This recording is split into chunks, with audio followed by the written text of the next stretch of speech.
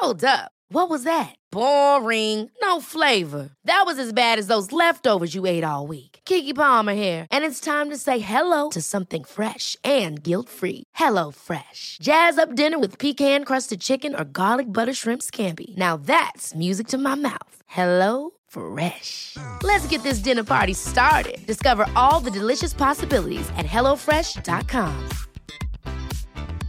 Hiring for your small business? If you're not looking for professionals on LinkedIn, you're looking in the wrong place. That's like looking for your car keys in a fish tank. LinkedIn helps you hire professionals you can't find anywhere else, even those who aren't actively searching for a new job but might be open to the perfect role. In a given month, over 70% of LinkedIn users don't even visit other leading job sites. So start looking in the right place. With LinkedIn, you can hire professionals like a professional. Post your free job on linkedin.com/people today. Hey, it's Ryan Reynolds, and I'm here with Keith, co-star of my upcoming film, If, only in theaters May 17th. Do you want to tell people the big news? All right, I'll do it. Sign up now and you'll get unlimited for $15 a month and 6 months of Paramount Plus Essential Plan on us. MintMobile.com/switch. Upfront payment of $45 equivalent to $15 per month. Unlimited over 40 gigabytes per month. Face lower speeds. Videos at 480p. Active Mint customers by 531.24 get 6 months of Paramount Plus Essential Plan. Auto renews after 6 months. Offer ends May 31st, 2024. Separate Paramount Plus registration required. Terms and conditions apply if rated PG. Hello and welcome to Where to Go. I'm James Atkinson, brand manager at DK Eyewitness. And I'm Lucy Richards, senior editor at DK Eyewitness. And welcome to Where to Go, where every fortnight we find out more about the world's favourite travel destinations with the people who know those places best. Yes. And this week, Lucy, we are heading to Florence. It's so lovely to be going back to Italy. It's been too long. Yes. So I think, it hasn't been since our first episode when we talked to Tony, I think. A long time ago. A long time ago. I mean, I don't know, pandemic, time feels like it's either a long time ago or yesterday. Or no time at all. I can't really work out. I'll get my head around it. But I mean, heading back to Italy, the sort of sights, the sounds, the food, the drink. Yes, architecture, art. And, Florence is kind of a big combination of all of those things, really. I mean, I have to be honest, I've never been.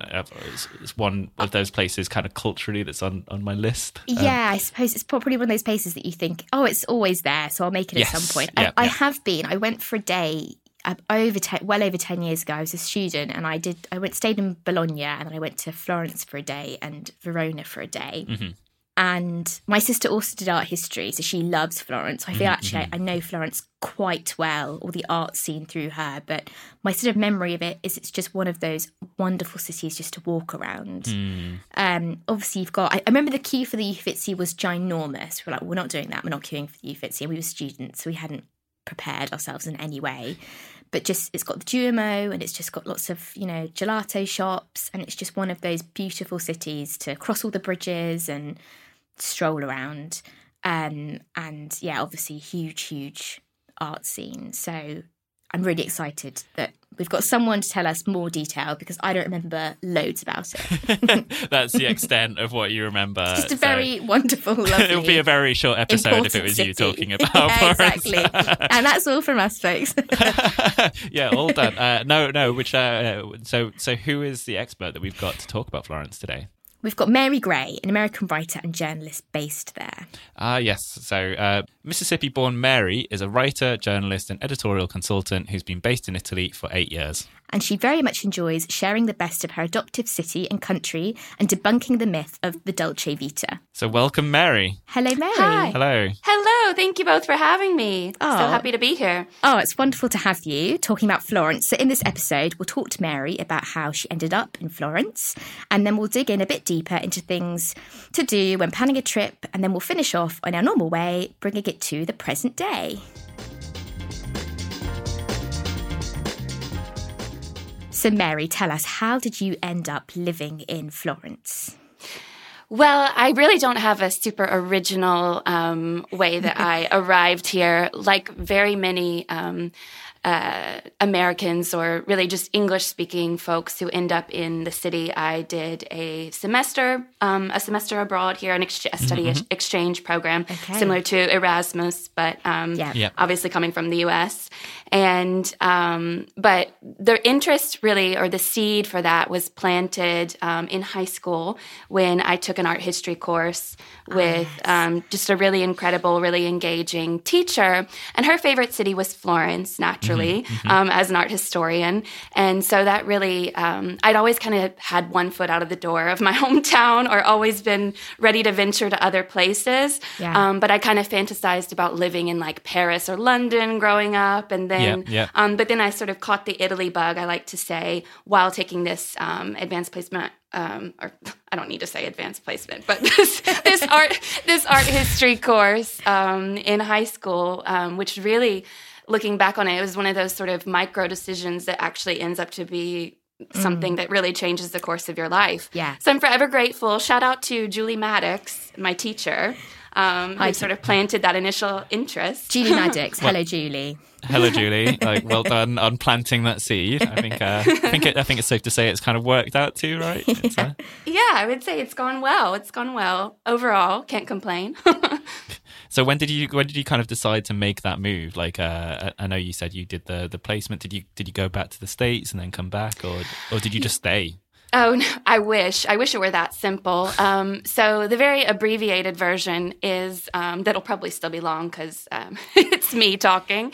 But the abbreviated version is that I went back after doing that exchange program to finish my degree in the U.S., and then was sort of looking at what I wanted to do after graduation, having the sense that I wanted to travel again or have a similar sort of experience. And I applied for a bunch of different fellowships and things that just weren't working out in a bunch of different countries. But deep down, I had this sense so that I really just wanted to go back to Italy, and or I really felt pulled back there. So I applied for some, again, big scholarships and programs and things that didn't really work out. And I ended up going just on my own, actually, to Rome for a year with the intention of I started out as an au pair and studying Italian as sort of a means to stay in the country, but also because I wanted to learn Italian and study. And then I ended up teaching English and doing a bunch of sort of odd jobs and things while I was there. And I really only ever intended to stay 1 year.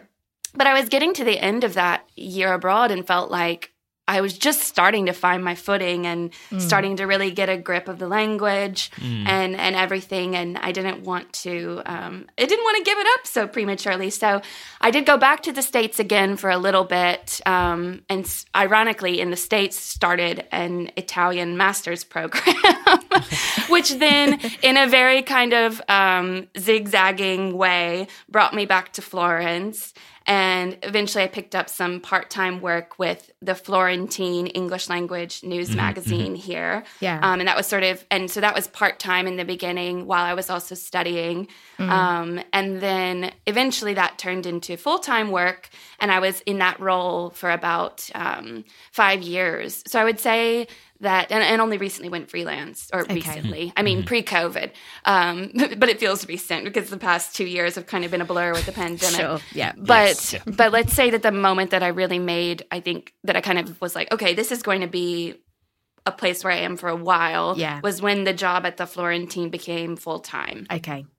So that was after about 2 years of kind of studying and juggling a bunch of different gigs and trying to figure it all out. So it wasn't like a thing that happened overnight.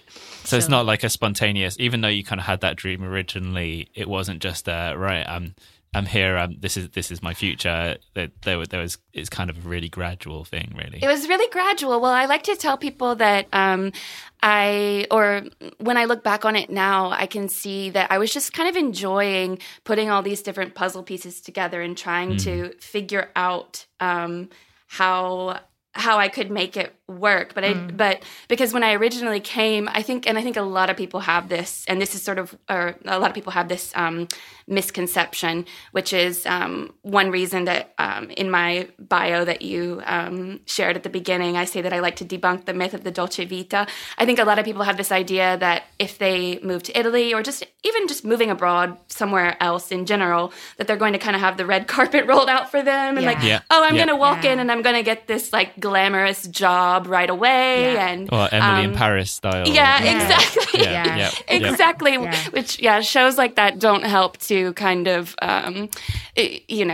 temper the reality of the situation. So I like to tell people when people ask if they should move to Italy or embark on an adventure like this, I like to say, I think you should never tone down your dreams, but certainly temper your expectations. It's good advice. Very good advice. So you talked about like kind of bunking the myth a little bit, but I mean, how much does Florence and kind of Tuscany as well like kind of live up to that that kind of beautiful stereotype in terms of like the scenery, the sort of surroundings?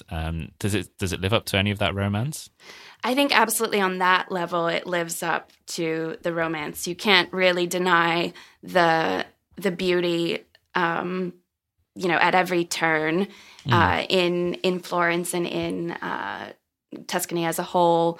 And I'm a bit of a traitor for saying this, but I actually think that Rome is probably even more beautiful, but we can cut that out of the podcast if it doesn't serve for Florence as a destination. But I do think the Florentine are going to be no furious.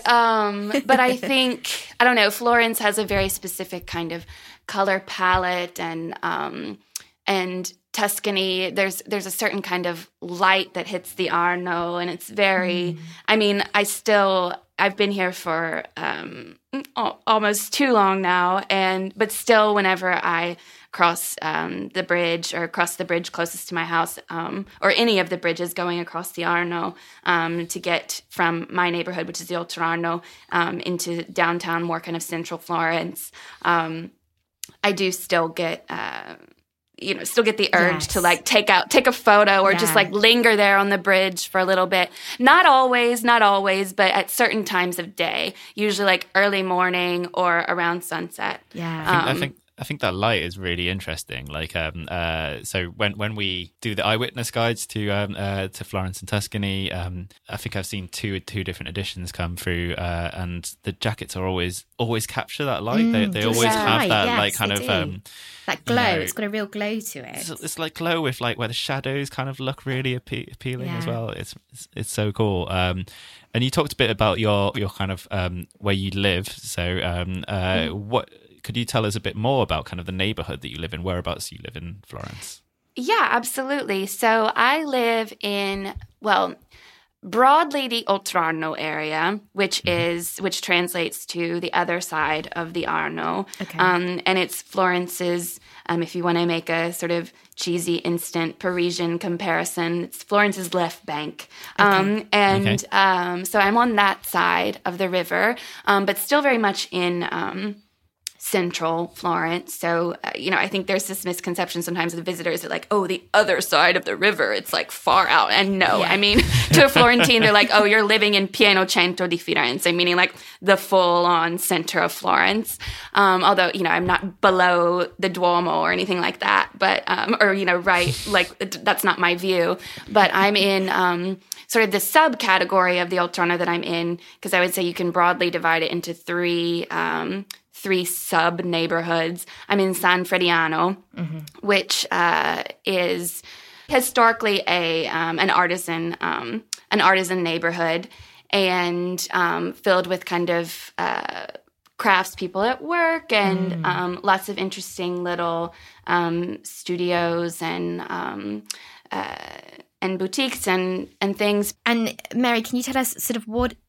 I know this is a hard question, but what is it that you love most about living where you live or living in Florence? What is it that's kept you there than rather say Rome, where obviously you lived for a stint? Well, I'll say I love Rome, and I love the gritty charm of Rome, and I love the big city feel being there. And sometimes Florence, admittedly, can feel a little small and a little like, I need to kind of get out of town and go see something else, even though it's beautiful, of course. But it can feel a little bit constricting at times. Mm-hmm. But I think that that's part of making a place your home, is like, it's not going to be this perfect place that you see through rose-colored glasses all the time.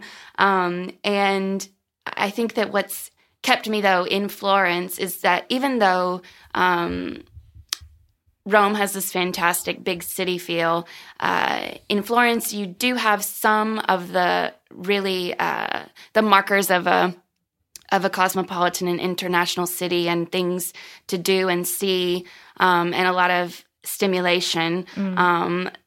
But it's easier to kind of meet up with people, to be spontaneous, to, you can call a friend and say, hey, I want to meet up in 20 or 30 minutes, and it's possible, whereas in a place, like London or in even in Rome, that's really not, it requires a lot more advanced planning. Very true, and so in Florence, there's a lot of room to kind of be spontaneous. And I also feel like there's a lot of room to feel like you're contributing to the cultural fabric of the city in some way. The longer that you're here and you kind of carve out a space in the community, because I don't know, I think Rome, I can't remember where I read this. I think it might have been in one of our essay, or an essayist for the Florentine, Linda Falcone. I think she might have written this, that in Rome you get, or I'm paraphrasing, but in Rome it's the eternal city, and it can kind of knock you down and humble you. And I think that's good, that's healthy. But in Florence, you feel almost like aggrandized a little bit by feeling like, oh, there were all of these remarkable humanists and artists here who have made their mark on the city through the years, and I can be kind of part of it in a way, even if you don't reach the level that they do. But that's a little bit. It's kind of a lineage of people coming into Florence, making it their home, and contributing to the kind of culture of the city and stuff. Yeah, absolutely. It's always drawn people from all over, and that's something I think, early on I was kind of drawn in by the obvious like trappings of the Dolce Vita sort of lifestyle, which I won't even get into speaking about how Dolce Vita is actually was never intended to be used as a phrase the way that it is today, but that's a digression. Is that an essay in itself? That's but I was very early on drawn in by art and good food and everything, and of course that is part of what keeps me here. But I also think that through the years I've met a lot of people who are just like seeking something. I would say Florence attracts seekers, and I like that about the people that I like finding that quality in the people that surround me.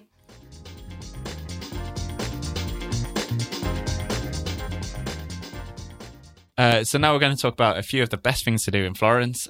So what are some of the sort of first things, Mary, on that kind of hit list when people are visiting Florence? What should they look out to do first? Well, there are things that you can't skip in Florence, I feel. If you're only here for, obviously if you're only here for 24, 48 hours, it's difficult to pack things in.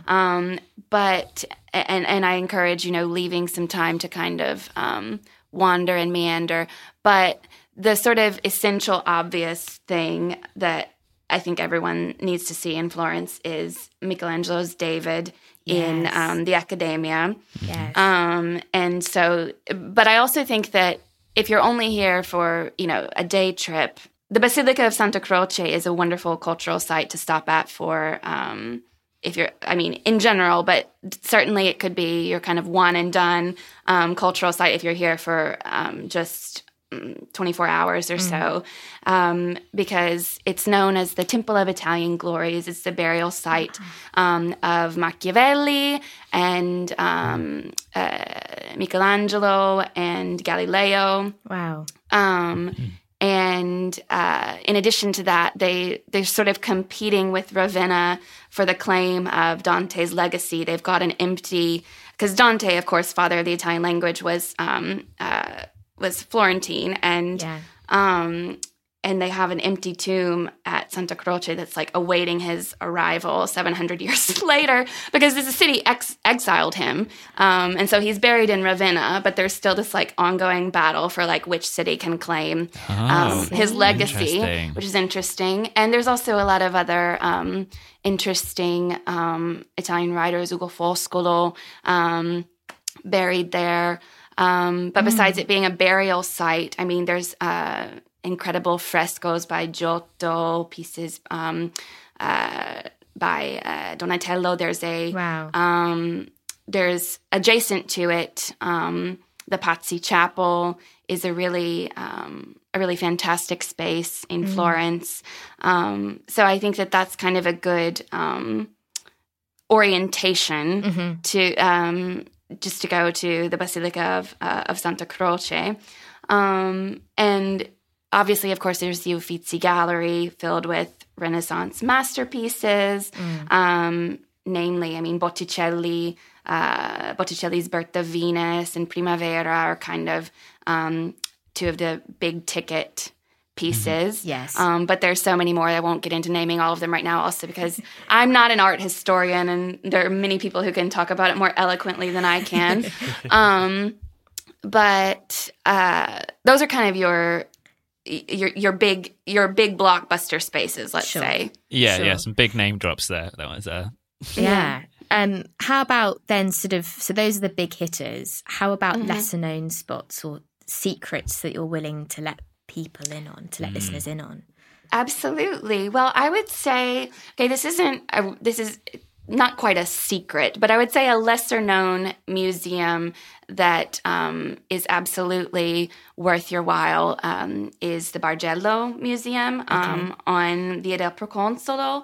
And it's actually interesting if you want to go there and compare Michelangelo's depiction of David that you see at the Accademia to Donatello's David. Very different.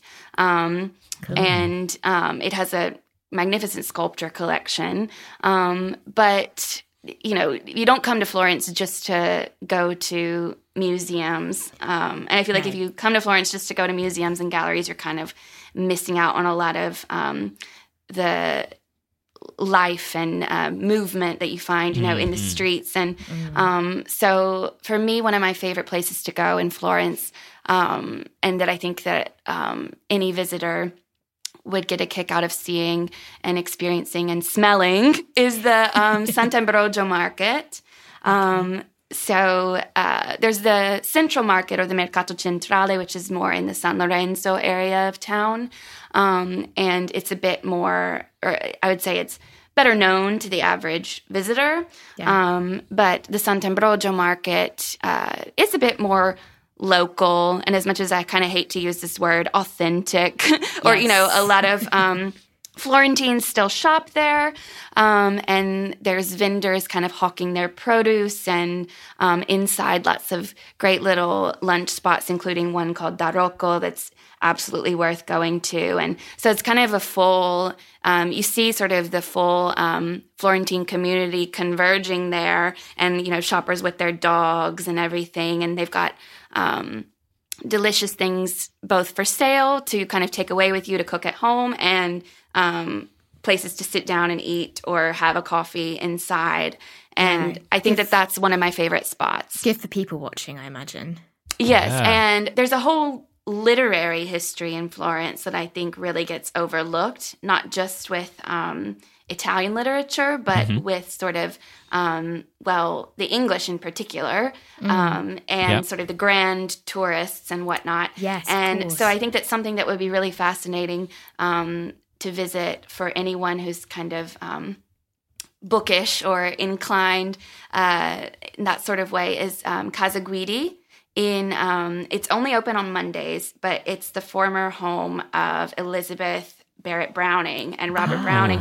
They lived in Florence for something like 15 years and are said to have had pretty much the most productive period of their respective lives here, despite the fact that Elizabeth Barrett Browning was bedridden for most of the time that she was here. Okay. But she was completely smitten with the city, and their Cocker Spaniel Flush is also buried in that space.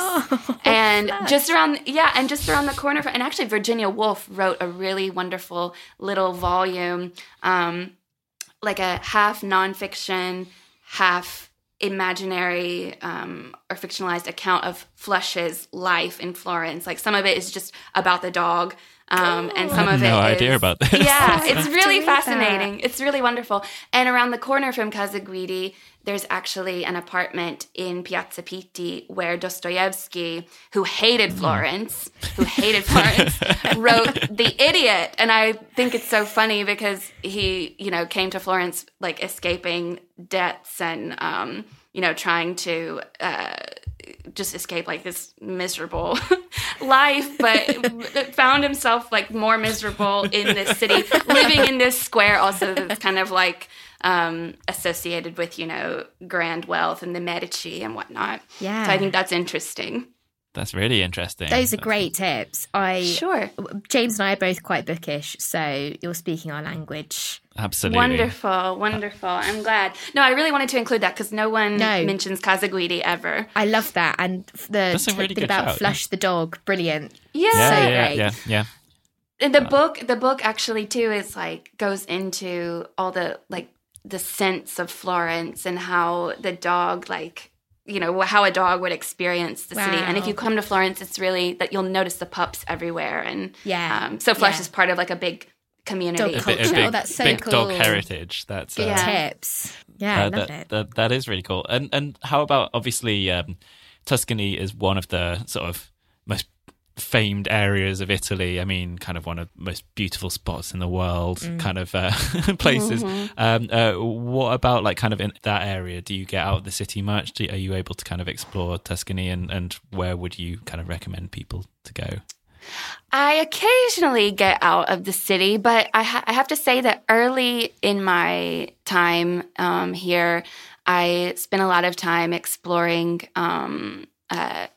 just outside Florence in the hills and in the sort of nebulously defined Chianti area to do kind of wine tastings and things. But now I like to when I get out of when I go beyond Florence, I like to go beyond Tuscany a little bit. I've really been getting into the Liguria region of Italy recently.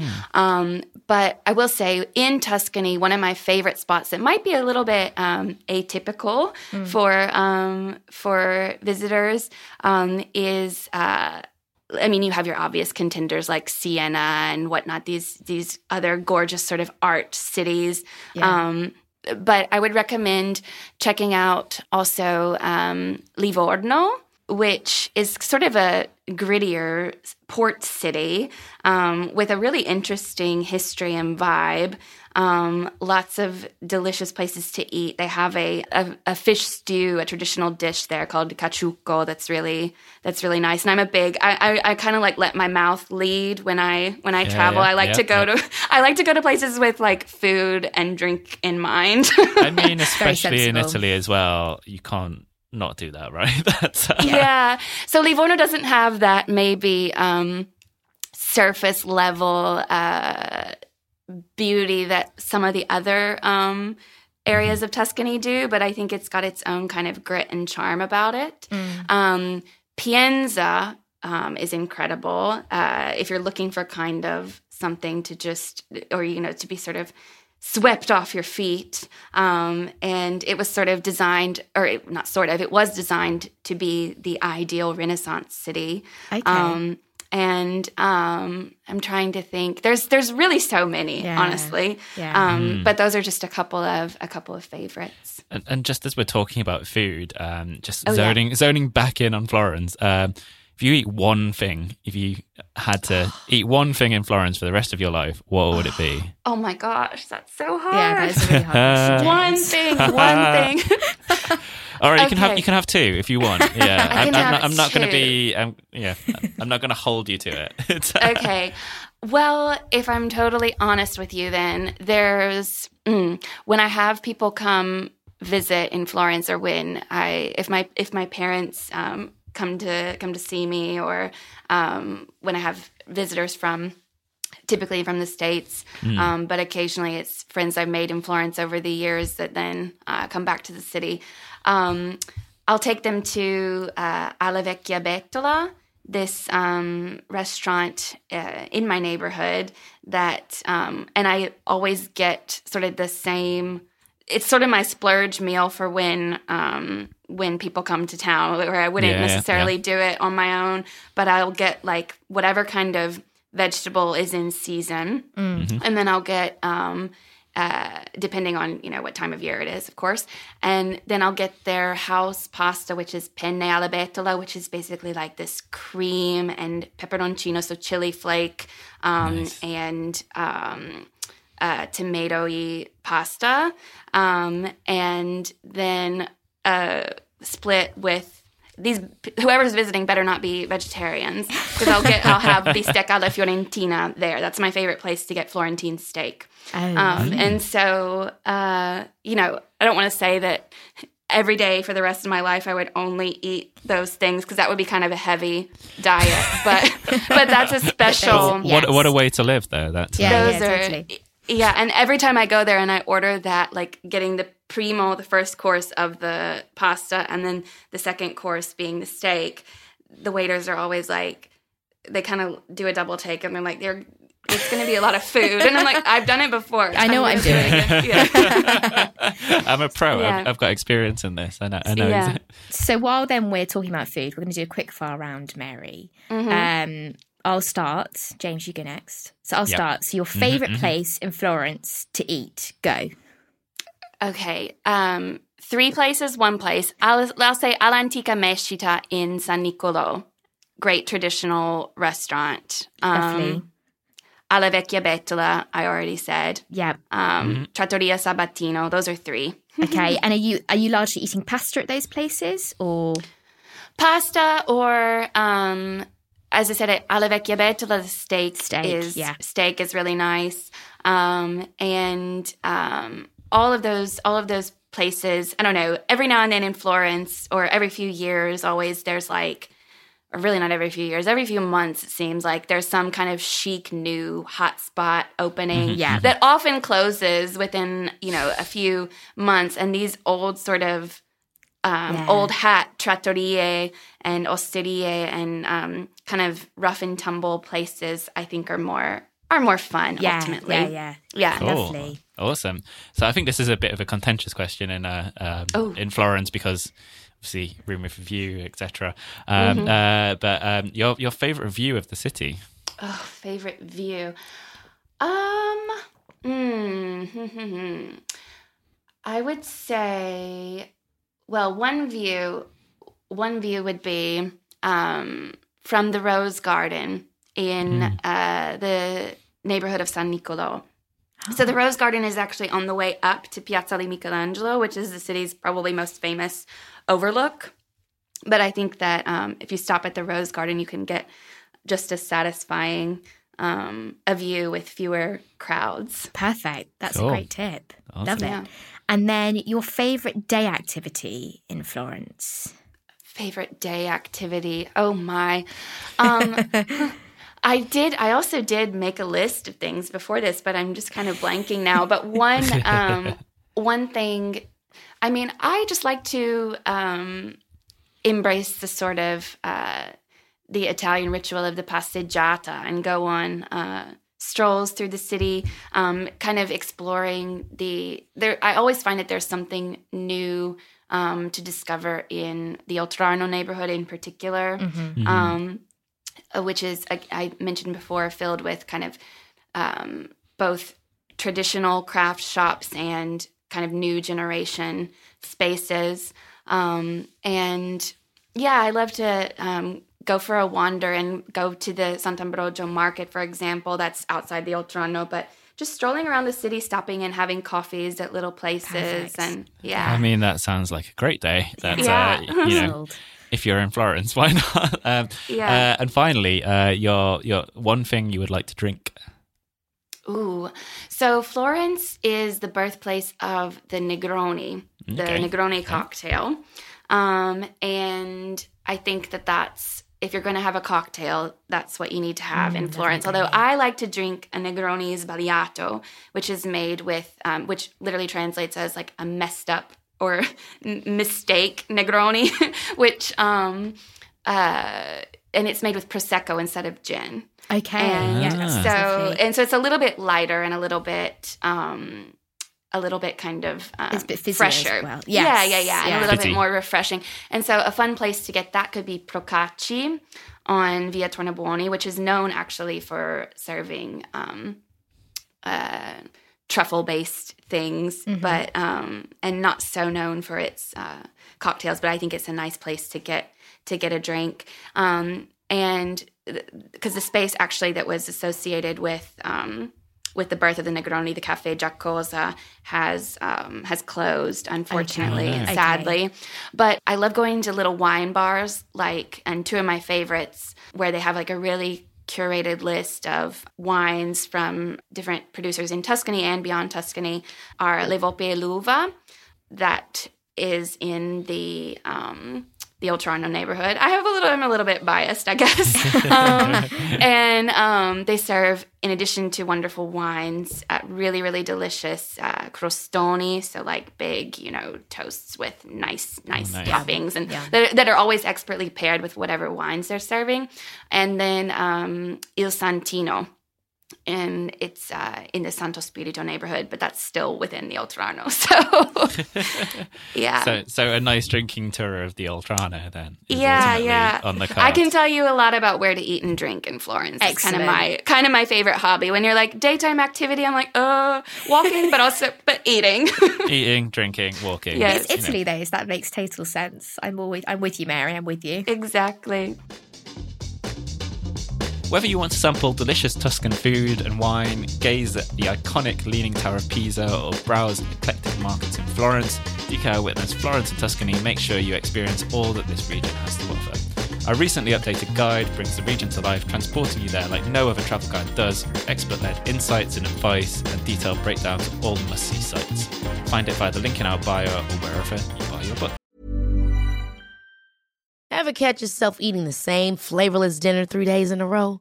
Dreaming of something better? Well, HelloFresh is your guilt-free dream come true, baby. It's me, Keke Palmer. Let's wake up those taste buds with hot, juicy pecan-crusted chicken or garlic butter shrimp scampi. Hello Fresh. Stop dreaming of all the delicious possibilities and dig in at HelloFresh.com. Let's get this dinner party started. I'm Sandra, and I'm just the professional your small business was looking for. But you didn't hire me because you didn't use LinkedIn Jobs. LinkedIn has professionals you can't find anywhere else, including those who aren't actively looking for a new job, but might be open to the perfect role, like me. In a given month, over 70% of LinkedIn users don't visit other leading job sites. So if you're not looking on LinkedIn, you'll miss out on great candidates like Sandra. Start hiring professionals like a professional. Post your free job on linkedin.com/people today.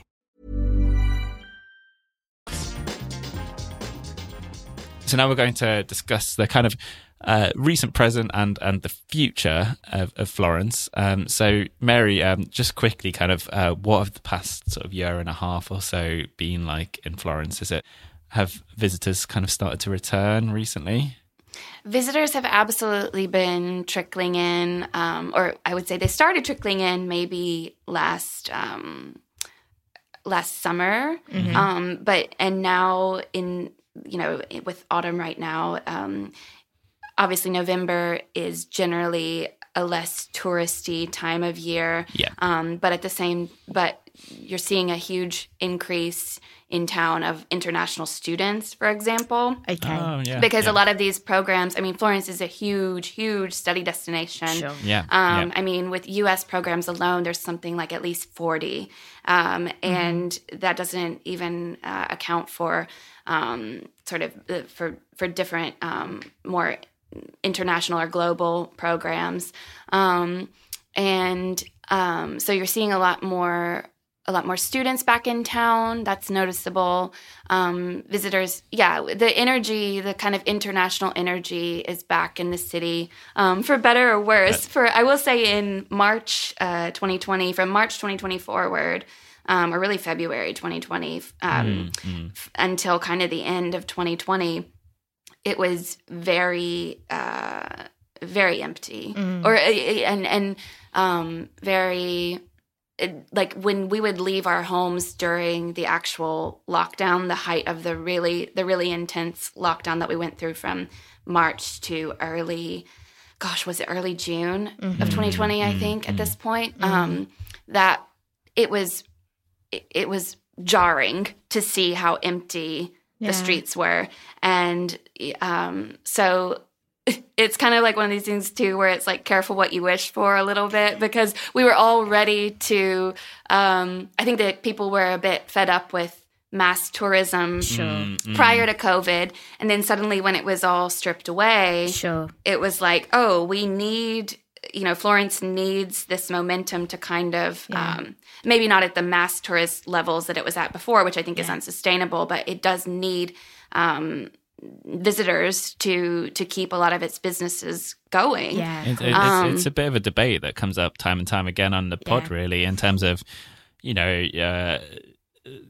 over tourism is a problem kind of around the world, but at the same time, to keep those kind of local economies running, there's a level of people and a level of tourism, and kind of getting it right in the future is maybe one of the lessons of the pandemic, I think. That's something that I hope to see in Florence moving forward, is not a rejection of the fact that this is always going to be a tourist city. I think we should embrace that, and to some extent, that this is a place that's beloved by many people around the world, and I think that for good reason. But looking at how we can embrace those people in a more sustainable level, and in a way that respects and prioritizes residents, because at the end of the day, that's what people are coming here for. The things that make Florence unique, they're not coming to go to this generic, street with all the chain high street stores that you can find anywhere else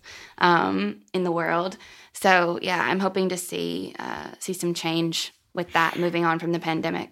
And so with those people who are coming, and as you're saying, hopefully then shopping at those artisan makers, etc. Local producers, etc. Local producers, exactly. Is there a particular time of year that is a great time for them to visit? I actually think, if you can brave a bit of rain, I actually think that this time right now, November, is really nice, because I feel like October still has that very kind of romantic appeal of like all the colors and all the autumnal things, and all the autumnal foods, and you have a lot of that still in November, but it just gets darker earlier, and it can feel a little bit gloomy. But that means that the city's a lot less crowded, and you're going to have and also if you come maybe on the later side of November, or do it sort of early into December 8th is when the holiday lights get lit. That must be magical. It's a beautiful time to be here for sure. Yeah, good tip. Good tip.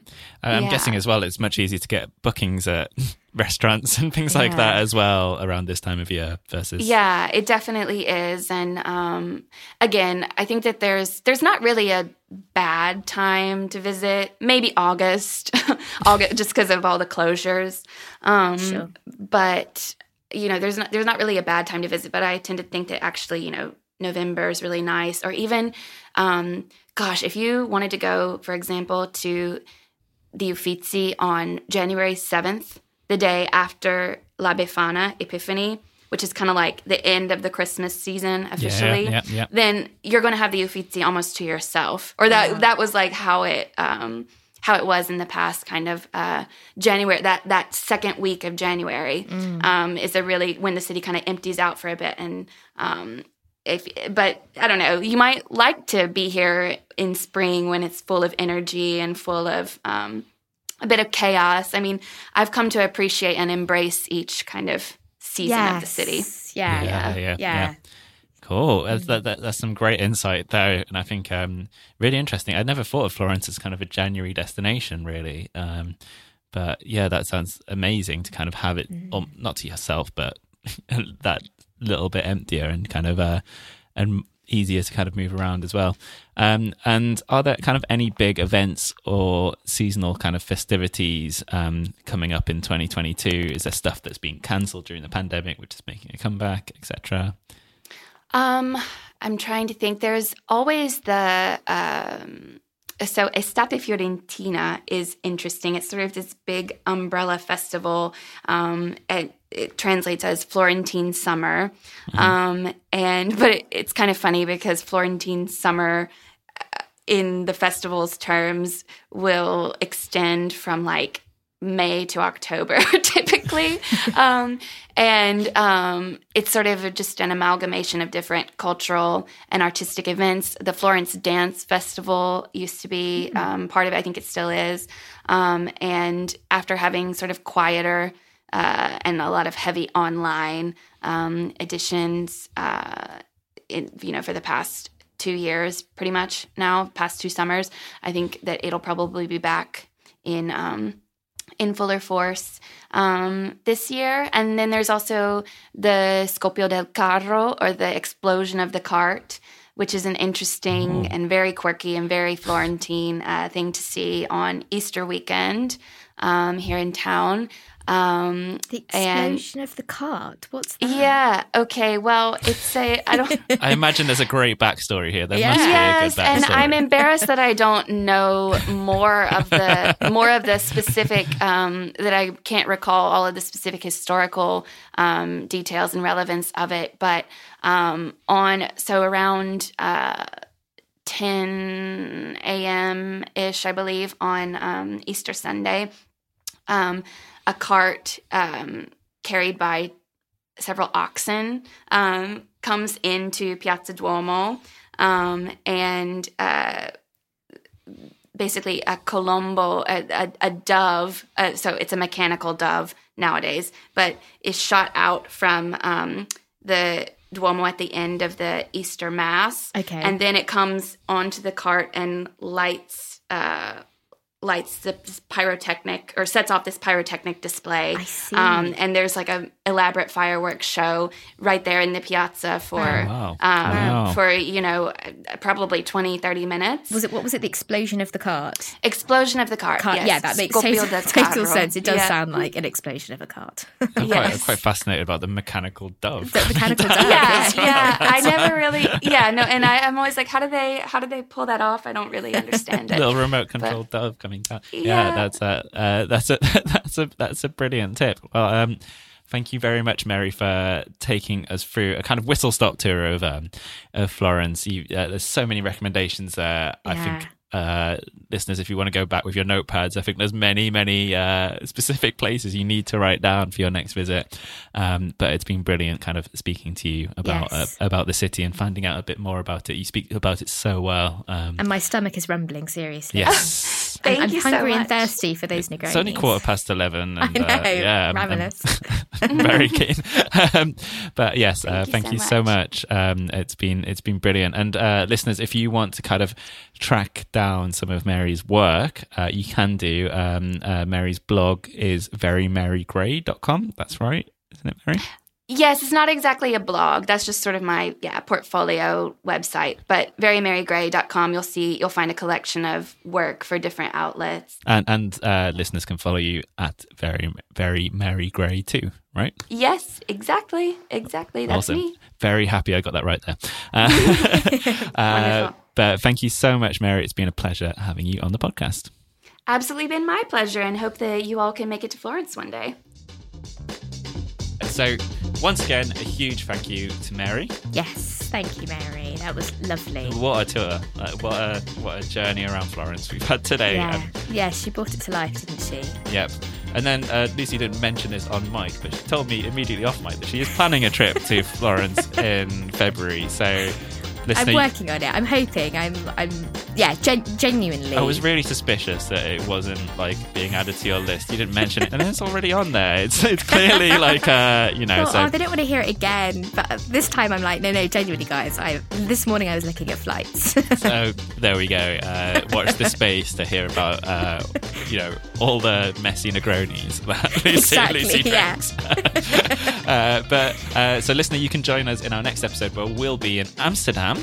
So looking forward to that. Very, very different city. It'll be a fantastic one. Really interesting to kind of find out. I think there's a lot of like kind of Amsterdam that isn't talked about as well. There's there's quite famous or infamous like kind of aspects of Amsterdam, and we do remember have like a local Amsterdam coming out in January 2022 as well. So I mean, I think it'll be great as a kind of primer to get to know the city before that.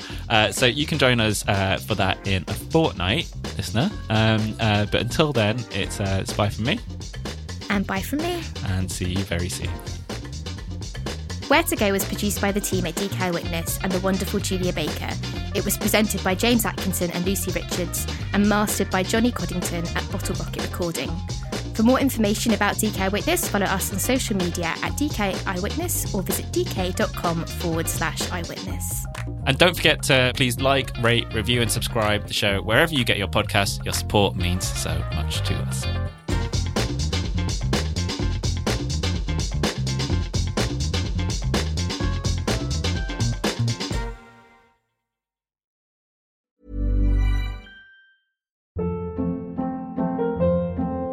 Hold up. What was that? Boring. No flavor. That was as bad as those leftovers you ate all week. Keke Palmer here, and it's time to say hello to something fresh and guilt-free. Hello Fresh. Jazz up dinner with pecan-crusted chicken or garlic butter shrimp scampi. Now that's music to my mouth. Hello Fresh. Let's get this dinner party started. Discover all the delicious possibilities at HelloFresh.com.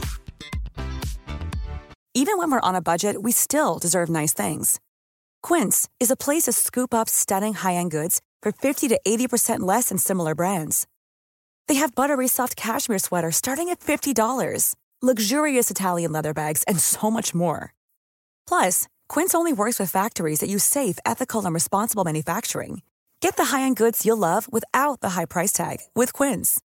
Go to quince.com/style for free shipping and 365-day returns. Imagine the softest sheets you've ever felt. Now imagine them getting even softer over time. That's what you'll feel with Boll & Branch's organic cotton sheets. In a recent customer survey, 96% replied that Boll & Branch sheets get softer with every wash. Start getting your best night's sleep in these sheets that get softer and softer for years to come. Try their sheets with a 30-night guarantee. Plus, get 15% off your first order at bollandbranch.com. Code BUTTERY. Exclusions apply. See site for details.